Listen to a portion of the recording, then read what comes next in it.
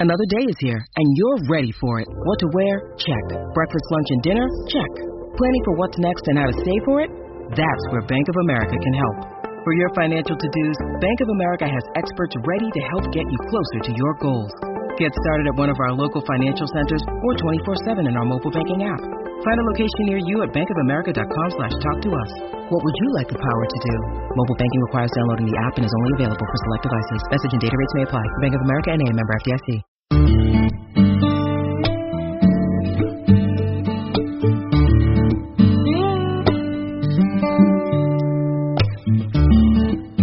Wonder what therapists talk about over coffee? Well, we are three clinical psychologists who love to talk about psychology. We are Diana Hill, Ray Littlewood, and Debbie Sorensen, and we'd like to welcome you to Psychologists Off the Clock. In this podcast, you'll get a glimpse into the books we read, the research we think is interesting, and the ideas from psychology that we use to thrive in our own lives. You can find us online at www.offtheclockpsych.com. That's www.offtheclockpsych.com. And on our webpage, you'll find some information, resources that we mention in this episode, and other podcasts that we've posted. You can also find us on iTunes, Facebook, and Twitter. Thanks so much for listening. Hi, this is Debbie. On today's episode, Diana and I are going to be talking about this Danish concept I've been learning about lately. It's called, okay, here goes, hygge, something like that. Anyway, it's spelled Hygge, and it's this Danish practice of coziness, warmth, connection, and slowing down to savor the moment. So if you could just picture candles, wool blankets, maybe a glass of red wine or a cup of tea, and your closest friends, I think you get the general idea. We're also going to be talking about some research about happiness and well-being. And we're going to talk about why maybe we Americans could learn a thing or two about slowing down from our friends in Denmark. Good morning. Good morning. So I'm Debbie Sorensen, and I'm joined this morning by Diana Hill. And today we are going to be talking about something that I got kind of curious about, but then I started to delve into it and got more and more curious about it. And I thought, this might be kind of interesting to talk about on a podcast. And it's a sort of cultural phenomenon in Denmark called, okay, I'm going to totally say this wrong, but it's hygge. Hygge. Yeah. I was reading it in your emails, and I couldn't quite. I was like, is it hoiji? Is it haldi? So it's good. Okay. It's spelled Hygge, which apparently it's either, I've kind of been trying to figure this out, but it's either hygge or hygge. So anyway, so I'm going to just kind of start, I think, talking a little bit about this, because the more I got into it, I thought, this is really kind of an interesting cultural thing, but it's also tied to this idea of kind of just contentment and well-being. And so I thought, well, this is sort of relevant to what we talk about here on this podcast. So, but before I kind of delve into what is hygge, I wanted to start by just talking a little bit about some interesting research related to Denmark. And it's really about basically like cross-cultural comparisons of happiness levels and well-being. And there's just been this kind of finding over the course of many years in a whole bunch of different studies, if you compare different cultures, that Denmark is consistently rated one of the happiest countries in the world. Mm-hmm. And this has kind of been a trend that's been going on for a while. But recently the UN has started putting out this World Happiness Report every year. And since it came out in 2012, Denmark has been rated as the happiest country in the world 3 times. Wow. And it's always like in the top few. And some of the other Scandinavian countries are also rated really high. And so my thought, of course, as a psychologist who like is aware of the limitations of this kind of research, I'm thinking, well, how are they measuring happiness across cultures? Because I think that's a very difficult thing to do. And I'm, of course, a little skeptical about this. And I think rightfully so, because a lot of times what they do some, of course, subjective self-report measures in some of the studies, but in the UN happiness report, they look at things like social support, GDP per capita, like sort of how much freedom people have to make choices, how much basically like trust they have in the culture and generosity and that kind of thing. So it's interesting to me because it's, it's a proxy for happiness, but I don't know. I'm just thinking, how do you measure, which country is happier overall than another country? Mm-hmm. It's a kind of a complicated thing. But we do know a few things about Denmark that might contribute to this. So, for instance, they have like a really pretty amazing work-life balance, which is very different from what we have here. Mm-hmm. So as I'm reading about this, I find out that the average sort of work week is about 35 hours a week. Mm-hmm. It's very normal to just sort of leave, kind of in the late afternoon and not check email at night, not work on weekends. People, it's not like a stigma to do that in Denmark, apparently. And by the way, I should say, I've never been to Denmark, but I am half Danish, my heritage. Oh, you are? Danish-American. So you have an investment in this. Yeah, I've got a little curiosity. The link here. Maybe. Yeah. Or at least some sort of identity. Happy. Oh, really? Yeah. Well, for the most part, I would say. I have a question, Deb. Mm-hmm. I have a friend who's Danish, and she's quite happy, and actually someone that I just when I think of her, I think of just like good, warm, fuzzy feelings. Mm-hmm. And she rides her bike. She lives sort of downtown. She rides her bike everywhere. And she goes and she picks up her son on her bike, and then her son rides his bike, and they ride around town. And she says that that's where she's from, they do a lot of bike riding. Like everything is on bikes. Did you read anything about that? I did. Yeah. So that came up quite a lot in the research, that it's, so Copenhagen is sort of known for like bikes everywhere. A lot of people commute to work on their bikes. And so that might be one of the factors here. And that's one of the things I thought as I'm reading this is, that, people are sort of outside a lot, physically active, riding their bikes everywhere. Even in the rain, they'll just sort of put on rain jacket and just go to work in the rain on their bike. So, so that certainly could be, because we definitely know from other research that obviously exercise is really important for people, just general sense of well-being. Mm-hmm. They also have they have really, really high taxes, like exorbitantly high. But they also have a lot of, benefits. So, for instance, a lot of paid vacation, really generous maternity leave, and that kind of thing. A lot of free education. And one thing that's really, I think, an important piece of the culture, and that's something that I think in Denmark is really emphasized culturally, is that there's more of an egalitarian approach. Like, there's a smaller difference between the sort of wealthy class and, the less wealthy class. Like in the United States, obviously we have a big disparity there. And in Denmark, not so much. Like there's not as much extreme wealth, but there's also not as much extreme poverty.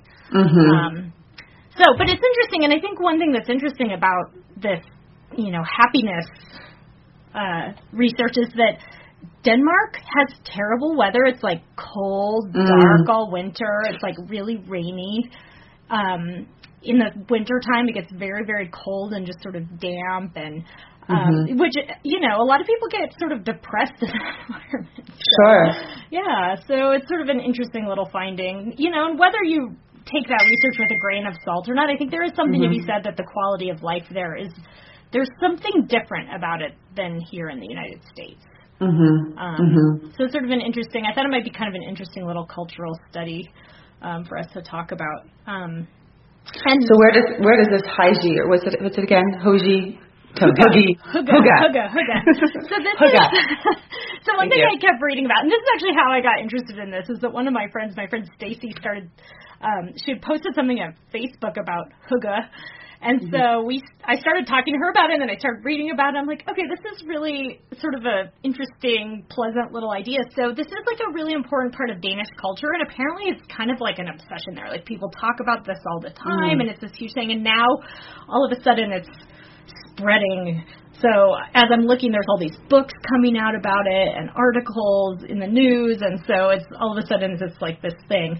But basically, hygge is something, there's not like an exact English translation of what this means, but the closest thing is coziness. Mm-hmm. But it's not just coziness,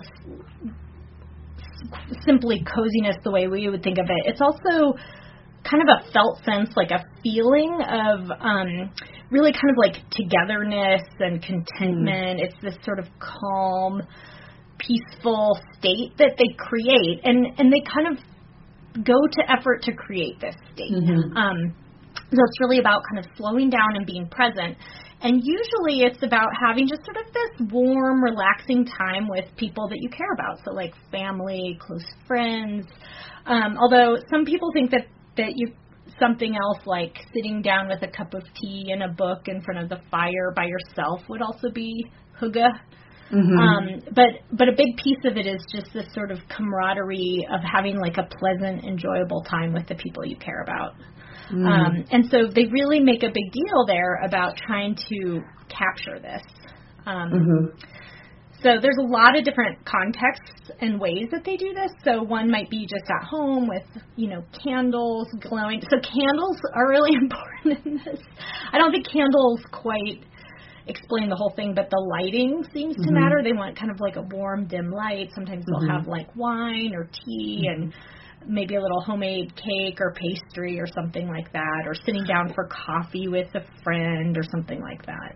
Well, the candles part actually makes me think about in this warm, dim lighting in terms of all the research coming out now on light pollution and this evening light exposure that we're chronically getting through like our devices, through lights being on, through, you walk down my hall and my heater light on the wall is like blue light, and how that disrupts our circadian rhythms and actually impacts our sleep and all of that. So it actually, I'm wondering about this, cold, dark environment, that you're not like blasting yourself with like the Mac store fluorescent lighting, but you're actually just sort of moving with that, like you're getting music and having candles. And anyways, that just sort of made me think there's something important about, I think, candle lights or firelight. It feels when we have that, there's something soothing about that sort of dim yellow glow that, if you think about us in terms of evolution science, it's like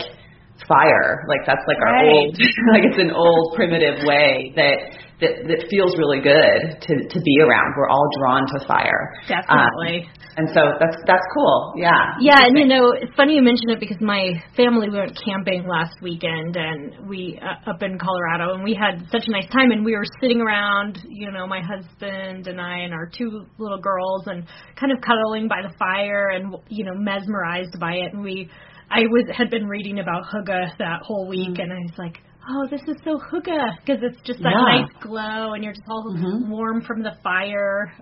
Yeah. We just switched out.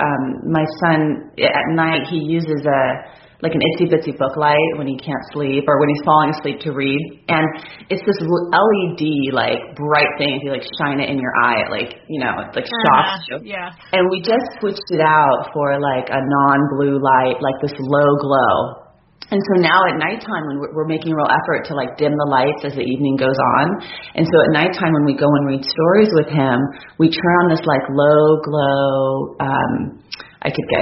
We could put in the show notes the name of the product, but it's like a low light little book light, and we lie there with our legs up the wall and read in this like kind of dark, cozy environment, and it feels so different. It feels really different than like the blasting LEDs that are like everywhere. So it's interesting, like that there's ways to even tend to the modern world.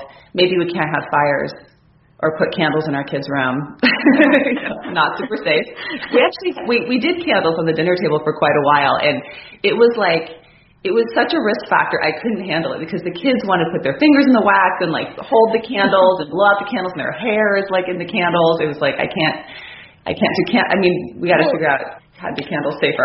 No, but I think that this points to a really important cultural difference between Denmark and the United States, that some of this stuff sounds really good in theory, but it's very difficult to translate into our culture. And I think that the candles are a good example of that, because I think I grew up learning to be super paranoid about just like leaving candles around all the time, and I've seen a few kind of near misses where one kind of like basically like I don't know. I had a issue where a candle almost caught my house on fire once. Right. So something that I read said that it's funny because in the United States that sort of like scares us. And there's certain ways beyond that, I think, where this is a hard concept to translate into the United States. Mm-hmm. More about that later, because I actually have a few, I guess I would say sort of critiques about this concept. I mean, I hate to be too critical of something that's so lovely, but, I kind of wonder about that. If Americans are getting interested in this concept and kind of thinking, oh, it would be nice if we slowed down more and had more of these cozy moments. I mean, I think that's wonderful. But I think there's so many cultural differences that it's a little hard to translate some of this. Right. In our American way, we always want to sort of extract the pieces. It's like sort of like supplements. It's like you extract the vitamins, and if you just ate the kale, you'd be better off than extracting the vitamins. And so there's something about that could be not really hitting the mark, it sounds like. Yeah, I mean, we could do hygge in this sort of competitive American, like, oh, that increases quality of life, so I'm going to set aside 30 minutes a day to do hygge. And there's something about that that's sort of so counter the very philosophy of it. That is definitely how Americans would approach such a thing, like, oh, that's good for me, so I'm going to do it. That's how I daily. About it. But another thing that you mentioned that I think is important is that idea about screens, and lighting, and part of this is putting down the technology and putting down the iPads and the phones and the screens and just really connecting with people. And that is something that I think, is hard to do in our society, that we're a very fast-paced society. I mean, for myself, a lot of times I wake up in the morning, go, go, go, go, go. I get the kids ready, I go to work, I come home, there's dinner, there's dishes, and just like between about 6 a.m. and 8 p.m., I don't really slow down much. And I even have a friend that I go get coffee with sometimes when I go into the office, but a lot of times we don't even like sit and drink our coffee together. We just kind of accompany each other to go get coffee, chat a little bit on the way, and then we go back to our desks and we keep working. Because we're too busy and we just don't have the time to slow down. And that's very, not hygge. And even I was reading too, in Sweden, they have this just afternoon coffee break that is just part of the culture. It's important. It's never kind of overlooked because people are too busy. They just stop once or twice a day and they have a little coffee and they have a little pastry or something like that, and they discuss personal and professional issues with their coworkers. And it's a real break, and it's just sort of a part of the culture. And I don't think Americans really do that. I mean, they just don't stop. Well, and I think that not stopping and not slowing down has some significant downstream effects because a lot of times a client will come in and they'll talk to me like, I can't sleep, I can't turn myself off at night. And then I start to do a little bit more assessment of like, what does your day look like? And it's like you're describing, it's starting at 6 a.m. and then they're eating dinner with, finally after the kids get back from soccer practice, eating dinner at 7, 8 o'clock at night. And then they're using wine to try and like get themselves to relax because they've just been going all day. And now I can't go to sleep. Right. And it's like, well, wait a minute, maybe this is something that's happening. We have a whole circadian rhythm that moves in a certain way. Like we naturally, like 4 o'clock, people talk about sort of like the slump that they get, right, at 4 o'clock.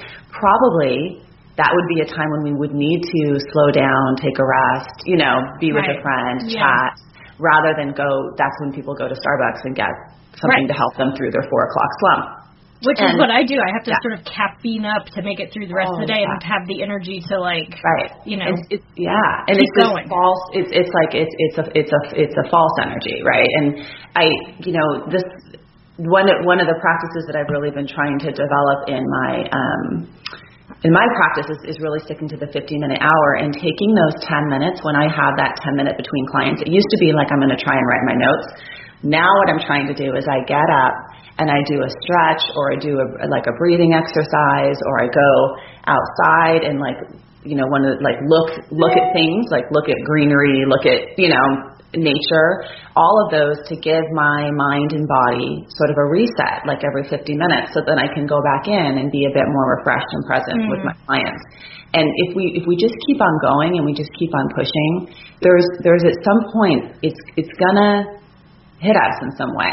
Yeah. We may notice it in our sleep. We may notice it like, oh, instead of at 4 o'clock I'm getting a coffee, at 4 o'clock I'm getting something to eat because I'm trying to, manage my cortisol in that way. Mm-hmm. And it's really, or I'm going to look on my phone, as a way to escape. Yeah, and sometimes I find myself, I should take a little more ownership. Sometimes what I do is that I, at the end of the day, to unwind, I'll get on my phone and I'll read my email and I'll read the news and I'll look at Facebook. And that is so kind of stimulating. It just doesn't actually relax me at all, really. Right. But it's sort of mindless. It's similar to TV, It's like kind of mindless and relaxing in a way, but it's also very stimulating. And it's just not the same as like, pouring a cup of tea and getting a good book or, talking to a person that you care about and kind of lingering over, a glass of red wine or something like that. It's just a different, really different feeling. And it doesn't really help me relax at all or kind of wind down. It's the opposite. Just keeps my mind buzzing. I think of like the phone as sort of like, it's like the artificial sweetener of our life, in that in the same way an artificial sweetener has a quality of like non-nutrient, but it gives you the sweetness. So it's like you put it in your coffee and you get sweetness, but your body actually doesn't get any of the calories that it's expecting.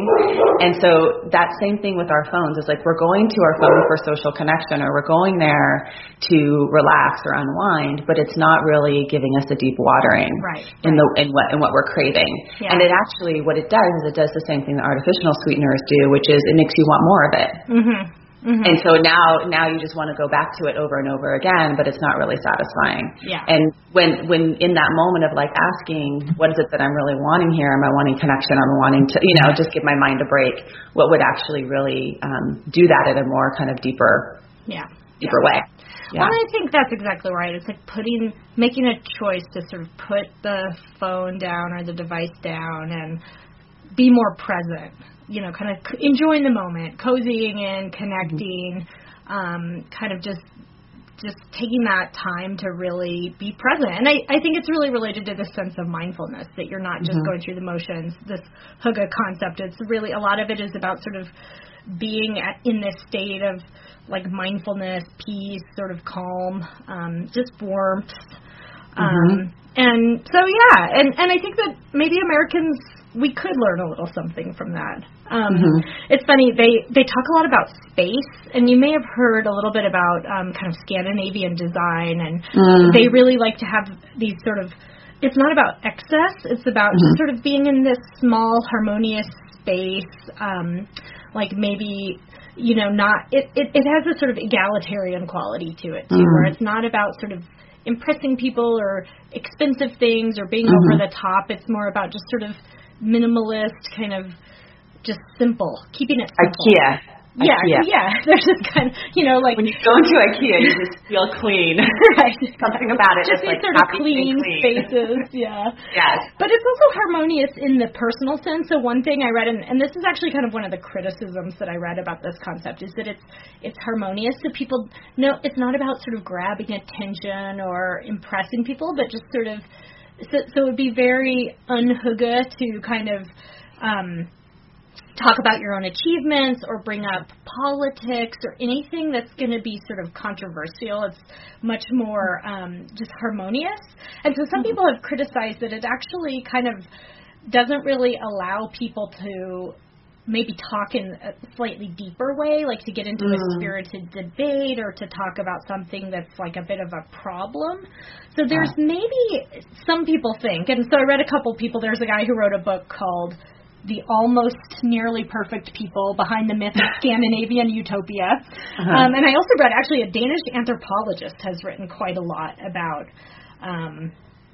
hygge. And it was very interesting because he really tied it to like social class and sort of bigger cultural themes in Denmark.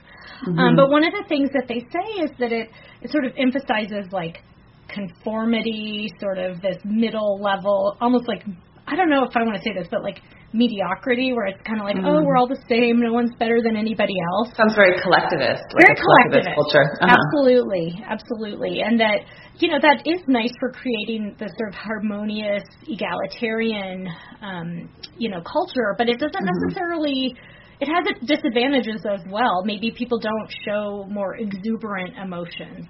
And this guy that wrote the book about kind of criticizing, so the Almost Nearly Perfect People book, which is pretty hilarious, by the way. I was like laughing out loud reading it. But he says that, that he doesn't really see the happiness level there being super high in this kind of emotional state kind of way, but it's more like this sort of contentment. The people are just sort of content, but they're not necessarily like happy. They're just sort of feeling this kind of content emotion a lot of the times. Right. Well, it makes me think of in some of the happiness research that they're doing out of the Greater Good Science Center at Berkeley, and they talk about this idea of the hedonic treadmill and this psychological principle of going for something, the striving that gives you that like exuberant happiness that you're talking about, but you kind of always go back to your baseline, right? So we have a bit of a happiness set point, and that our happiness set point is about 40% genetic. It's about the other 60%, it's about 10% is due to environmental factors like how much money you have, did something good happen for you this week, things that are in your environment that actually we're striving a lot for. But the other portion of it has more to do with this contentment, your ability, like gratitude. Gratitude is a huge piece in happiness research. If you're practicing daily gratitude, just writing in your journal at the end of the day 5 things you're grateful for, you're going to see a significant change in happiness over the course of just a couple of weeks. And gratitude is more about contentment than it is about that, like, woo, I'm so thrilled, like I had a huge bonus at work. Right. Gratitude is about, gosh, I am just so grateful that my feet didn't hurt at the end of today, whatever it was. Like, I'm just so grateful for, like, the warm body in the bed next to me. Yeah. And so yeah, I think there is this distinction, and we're often driven for more of the other kind of happiness, which is that like hedonic treadmill, going for something, striving for something. And some of the more contemplative practices, like the Eastern based practices, have a whole sort of in a lot of Eastern practices, striving and pride are seen as negative. Emotions have. Like, you don't want to have a lot of pride and have a lot of striving. Those are things that create a lot of suffering. Yeah. So, yeah, it's an interesting concept. Well, and certainly I think one thing about striving is that, and I think in the United States here, we tend to be big on striving. That's just something that we're always sort of doing without even thinking about it, is like looking for the next promotion or the next thing or whatever. The problem is that you're never going to be satisfied because there's always more to strive for, and you're never going to reach this point where you're content with that. And from what I've been reading in when I was reading some sort of criticisms of this concept of hygge, is that some people said, well, part of the reason why Danish people report being just happier is that their expectations are sort of lower. They're sort of, but maybe that's good. Like, they're kind of fine with the simple things. They're not constantly in the state of striving and then being, disappointed. They finally reach whatever milestone and then they're disappointed by that, and then they're striving for something else. Right. It's just, and I don't know which is better, if you want to put it that way, or which is worse, but it's a very kind of distinct, I think, cultural difference that in the United States, that's just ingrained. It's absolutely ingrained. And when you think about, I remember being in a graduate school and having this sort of experience of seeing that, because I had been striving so much to get to college, right? And then I'd been striving so much in college to get into graduate school. And then here I am in graduate school, and I was making sort of the push was for us to go into academia and to be researchers, right? At least in the type of the graduate school I was in, that was what you should be doing. You shouldn't be a clinician. You should be a researcher and get to a university. And I would see that these professors who have, quote, made it, are now striving to get tenure, right? And then once they get tenure, and then it's like they got to maintain the publication. So they're striving to maintain these publications. And really the only time that you finally make it is like you're dead. Mm-hmm. So what are you striving for? Like it's always, the bar is always moved. As soon as you get there, it's always moved a little bit further. And so might as well start with where you're at and looking at what you have. And maybe, this idea that, contentment would lead to mediocrity, it sounds like that's sort of the question or the criticism. But I actually don't think so. I think what being grateful for what you have and being with what you had actually leads to us caring more for things like our environment that we live in, or caring for what we have rather than striving for the next thing that's out in the future and neglecting what we have right here. Absolutely. And I think that's a big piece of this that I think we could learn something from no matter what, and that is just that when you're on that constant treadmill, you never take the time to just stop and slow down and enjoy the moment, and that's something that the Danes really do emphasize, and that I think that wouldn't hurt us in our culture to do a bit more of that, to just have those sort of casual moments where we're just sort of tuned in, and it's not that we never do them, but I think that we don't really focus on that very much, and maybe sort of don't even really pay any attention to it when it does happen. And I actually have a little bit of an example of a way that, since I've been reading about this, that I've put this into practice in my own life. And I'm sort of curious to talk a little bit more about, like, okay, as Americans who are on the treadmill and who power through, like, how can we learn something from this that would actually increase our own well-being? So my example, and this has really just been the last couple of weeks, but it's made a huge difference. So mornings are super hectic, especially in the morning, because I don't go into work every single day, but on the days that I go into work and my daughter has to get to preschool, they're so hectic, and we always end up just kind of like, it's tense. Like, get dressed and we're in a hurry. The shoes? Yeah. The shoes are always a problem. The shoes are always missing. But it's also, we get into these conflicts as a family because it's like, get dressed, and then we hear, I don't want to go to school, and it's just this, there's just always this moment of everybody just kind of like losing it. And so what I've been doing is just my preschool-age daughter, who we have to get up, I just cuddle with her for a few minutes in the morning, and I talk to her, and I don't make her just like jump out of bed and start getting dressed right away. And if I notice that we're starting to go down that road of everybody like stressed out and kind of on each other's case, I'm like aware that she just needs a little moment. Now, I don't know if you'd technically say this is hygge, but maybe. But what I do is I just sort of cuddle with her, and I talk to her, and I just kind of tune in with her for just a couple of minutes. And then I say, okay, now we need to do this. And the tone is so different. I mean, we're still just as busy as we were. It's just like less stressful. And I think that just sort of coming together and being together in the moment and sort of cozying in and like positive attention, it really helps. Well, it makes me think of that sort of the models of our brain in terms of that we have the fight, flight, freeze component of our brain, our amygdala and all that gets activated in this morning, and we're responding to our mornings as if it's like, like the end all be all, the most important thing, like crisis, right? School on time or whatever. And that there's a whole other system, brain circuitry, which is our soothing system, and really driven by oxytocin, and which is our bond, our tend and befriend, neurotransmitter hormone. And that by just taking that moment to cozy up, you're creating oxytocin in your own, because we get that through touch, bonding, closeness with our children, and she's getting that too. And it's like this soothing, like, of the whole chemistry that happens, so that we're more content, we're more centered, we're activating more of sort of our frontal lobe, which is more about social connection and, ability to regulate emotion and all of that. And we're getting out of that limbic hyperarousal that we are in a lot of our day in situations that we really shouldn't be in. We're responding to our day as if it is like, there's a fire and there's a cougar after us and we're in like full-on threat. And that biological system in our bodies is really designed to be activated when it's helpful to be activated to save our lives. But in the modern world, we activate it 24/7. Looking for a season. I mornings I see the same thing at our house, and it's, moms get in the car, kids are getting in the car, and their little systems are just like going haywire too. Right. They're anxious about getting to school, and they're feeling like they're going to be late. But they're also detecting our reactions too, and when we're approaching it from this frantic energy, I think they're picking up on that, and that increases their stress.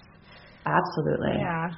Absolutely. So it's fall here, and we are, really ready to cozy in here in Denver. It's got. I actually love this time of year because of, I don't know, just the food and the fall colors and everything like that. And so to me, it's very natural to think about lighting a candle and getting out some blankets and some tea and all that stuff. But you had a great question because you're in a warmer climate. Like what? Yeah, I was actually talking to a friend of mine about this concept. Will you say it for me one more time because I'm gonna need to keep learning it? Hygge. Okay. Hygge. I apologize to anyone who speaks Danish. Good. Nice and clear. I was talking to her about it, and here we are in Santa Barbara, where it's pretty much 70 plus or minus 10 degrees year round, and we try and wear the UGG boots. Like UGG boots. UGG is actually here in Santa Barbara. That's where it's located. The company. I did not know that. We try and do that. We try and put like the light scarf on over our sundress, but it is warm all the time. Having a fire, you'd be like sweating. And it's sort of this question of how do you get that cozy feeling when it doesn't get cold, or when it, and how could you generate that? I mean, without the cozy blankets and fires and all of that. And so I guess, some of the ways that I kind of think about it and I think about my home is that we have created cozy spots. So we have this sort of oak grove outside of our house, and in the oak grove we have a hammock from Ojo Caliente. Remember our hammock? Oh, yes. And it's become like this really cozy spot for when we want to kind of escape. We get our books, our kids gather up books, and we all climb in and read stories in the hammock. And it is like being in the trees, hanging, swinging with a book and your children. It is about as heavenly as you can imagine. I mean, yeah. Well, and to me that's exactly, that just captures the spirit of the thing, that it's not about the candles or the blankets or the cold weather. It's about the connection and kind of savoring the moment. And so that's a perfect example, on a warm summer day, just cozying into your hammock with your kids. And spending that or a warm together. winter day. Warm winter day for you. That's right. Right. Such a foreign concept to me. Yeah. But anything. Going for a bike ride, an evening stroll, just meeting, having coffee on the porch in the morning, meeting a friend, having a picnic or a barbecue, just anything like that. And so apparently in Denmark they also practice hygge in the summer as well. But it might be something like that, just having a little get-together, having your neighbors over kind of spontaneously, or, just spending that time together as a family doing something enjoyable. And to me, the more I read about it, I think that there, of course, everything gets lost in translation when you try to apply it in a new culture, but there might be an overemphasis on the warm blankets and the mulled wine and the tea and the candles, and because really truly it's more of that feeling of connectedness and being in the moment. And so I think there's so many different ways that you can capture that, and absolutely the warm Santa Barbara weather, I'm sure there's plenty. Cozy might not be the word that comes to mind, but that general quality can be there. Yeah.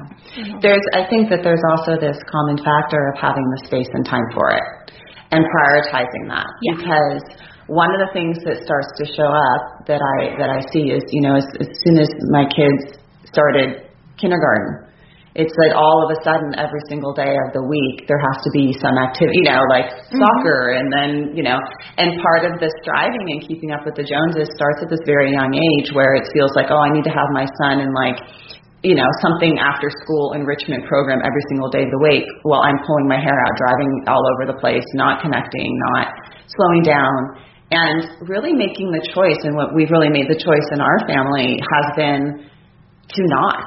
And like, you know what? He doesn't need to be learning French after school. The kid is 7, you know? Right. He can just having the time to come home, play outdoors, unstructured, time for us to kind of connect and just lie together on the floor. Sometimes I'll do yoga and stretching while he kind of lies next to me and works on something that, you know, some Lego project. That's really important. And I almost feel like in what I see in our household in terms of our happiness and our stress levels, those practices are essential for us to not get into that fight, flight, reactive mode with each other. Yeah. And it's also teaching our children to not go from one thing to the next, to one thing to the next, to one thing to the next all day long, but to take time to reset. And we do it when they're little. They have nap time. It's like it's already set in because their little bodies and their little rhythms are so built in to do that. But we kind of separate them from that natural rhythm once they start school and all these activities. So listening to that more. Yeah, it's such a skill and so important to teach them, absolutely, that we can kind of role model that. And I think it's really important that we do. Because you're right. I mean, with kids, there's a million activities and there's always something to do. And we feel this pressure to kind of fill their day with these stimulating activities, which are fine, but you need to find a balance there. There's a lovely book that one of my friends recommended to me, and it's called Mitten Strings for God. And so the title's a little, doesn't quite, the title doesn't quite make sense for what the book is about, because it's not really about God or religion, but it's about sort of parenting in this way that you do less of that. And you just have this sort of, quieter, less frantic style of parenting and more just sort of spending quality time together. So maybe choosing not to do quite so many activities and instead focusing on just some quiet time together as a family, without the TV on, without rushing around, just listening to music, reading books, just being together. And finding communities and friends that also value that. Right. And people you can really open up to and connect with and, not take it a little bit beyond just sort of, small talk, chit chat and more into just connecting, sort of being together in this connected, wholehearted kind of way. Without getting into politics and other. At least that's the Danish model. So. Yeah, we don't need to water those seeds. Right. Good. Well, thank you, Diana, for joining me in this cultural exploration. I really think it's pretty interesting stuff, and I know I, for one, really am hoping to learn something from this that I can put into practice in my own life, to just kind of take a few of these moments to just sort of savor quality time and cozy in. Yeah, cozy in. I'd love to check in with you maybe even next time we talk about how we're practicing Hygge. So that would be great. Lots of new ideas and creative ways to do that. Thank you so much for bringing all this information, and it's good to see you, and we'll talk again soon. Sounds great. Thank you. Okay. Bye. Bye-bye.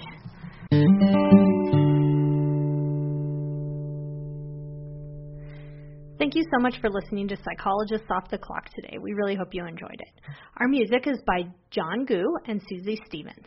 We'd love it if you would write a review of this podcast on iTunes and subscribe to our podcast. And please visit us on our webpage for additional information and resources. You can find us at www.offtheclockpsych.com. That's www.offtheclockpsych.com. Thanks again for listening, and we hope you'll join us again.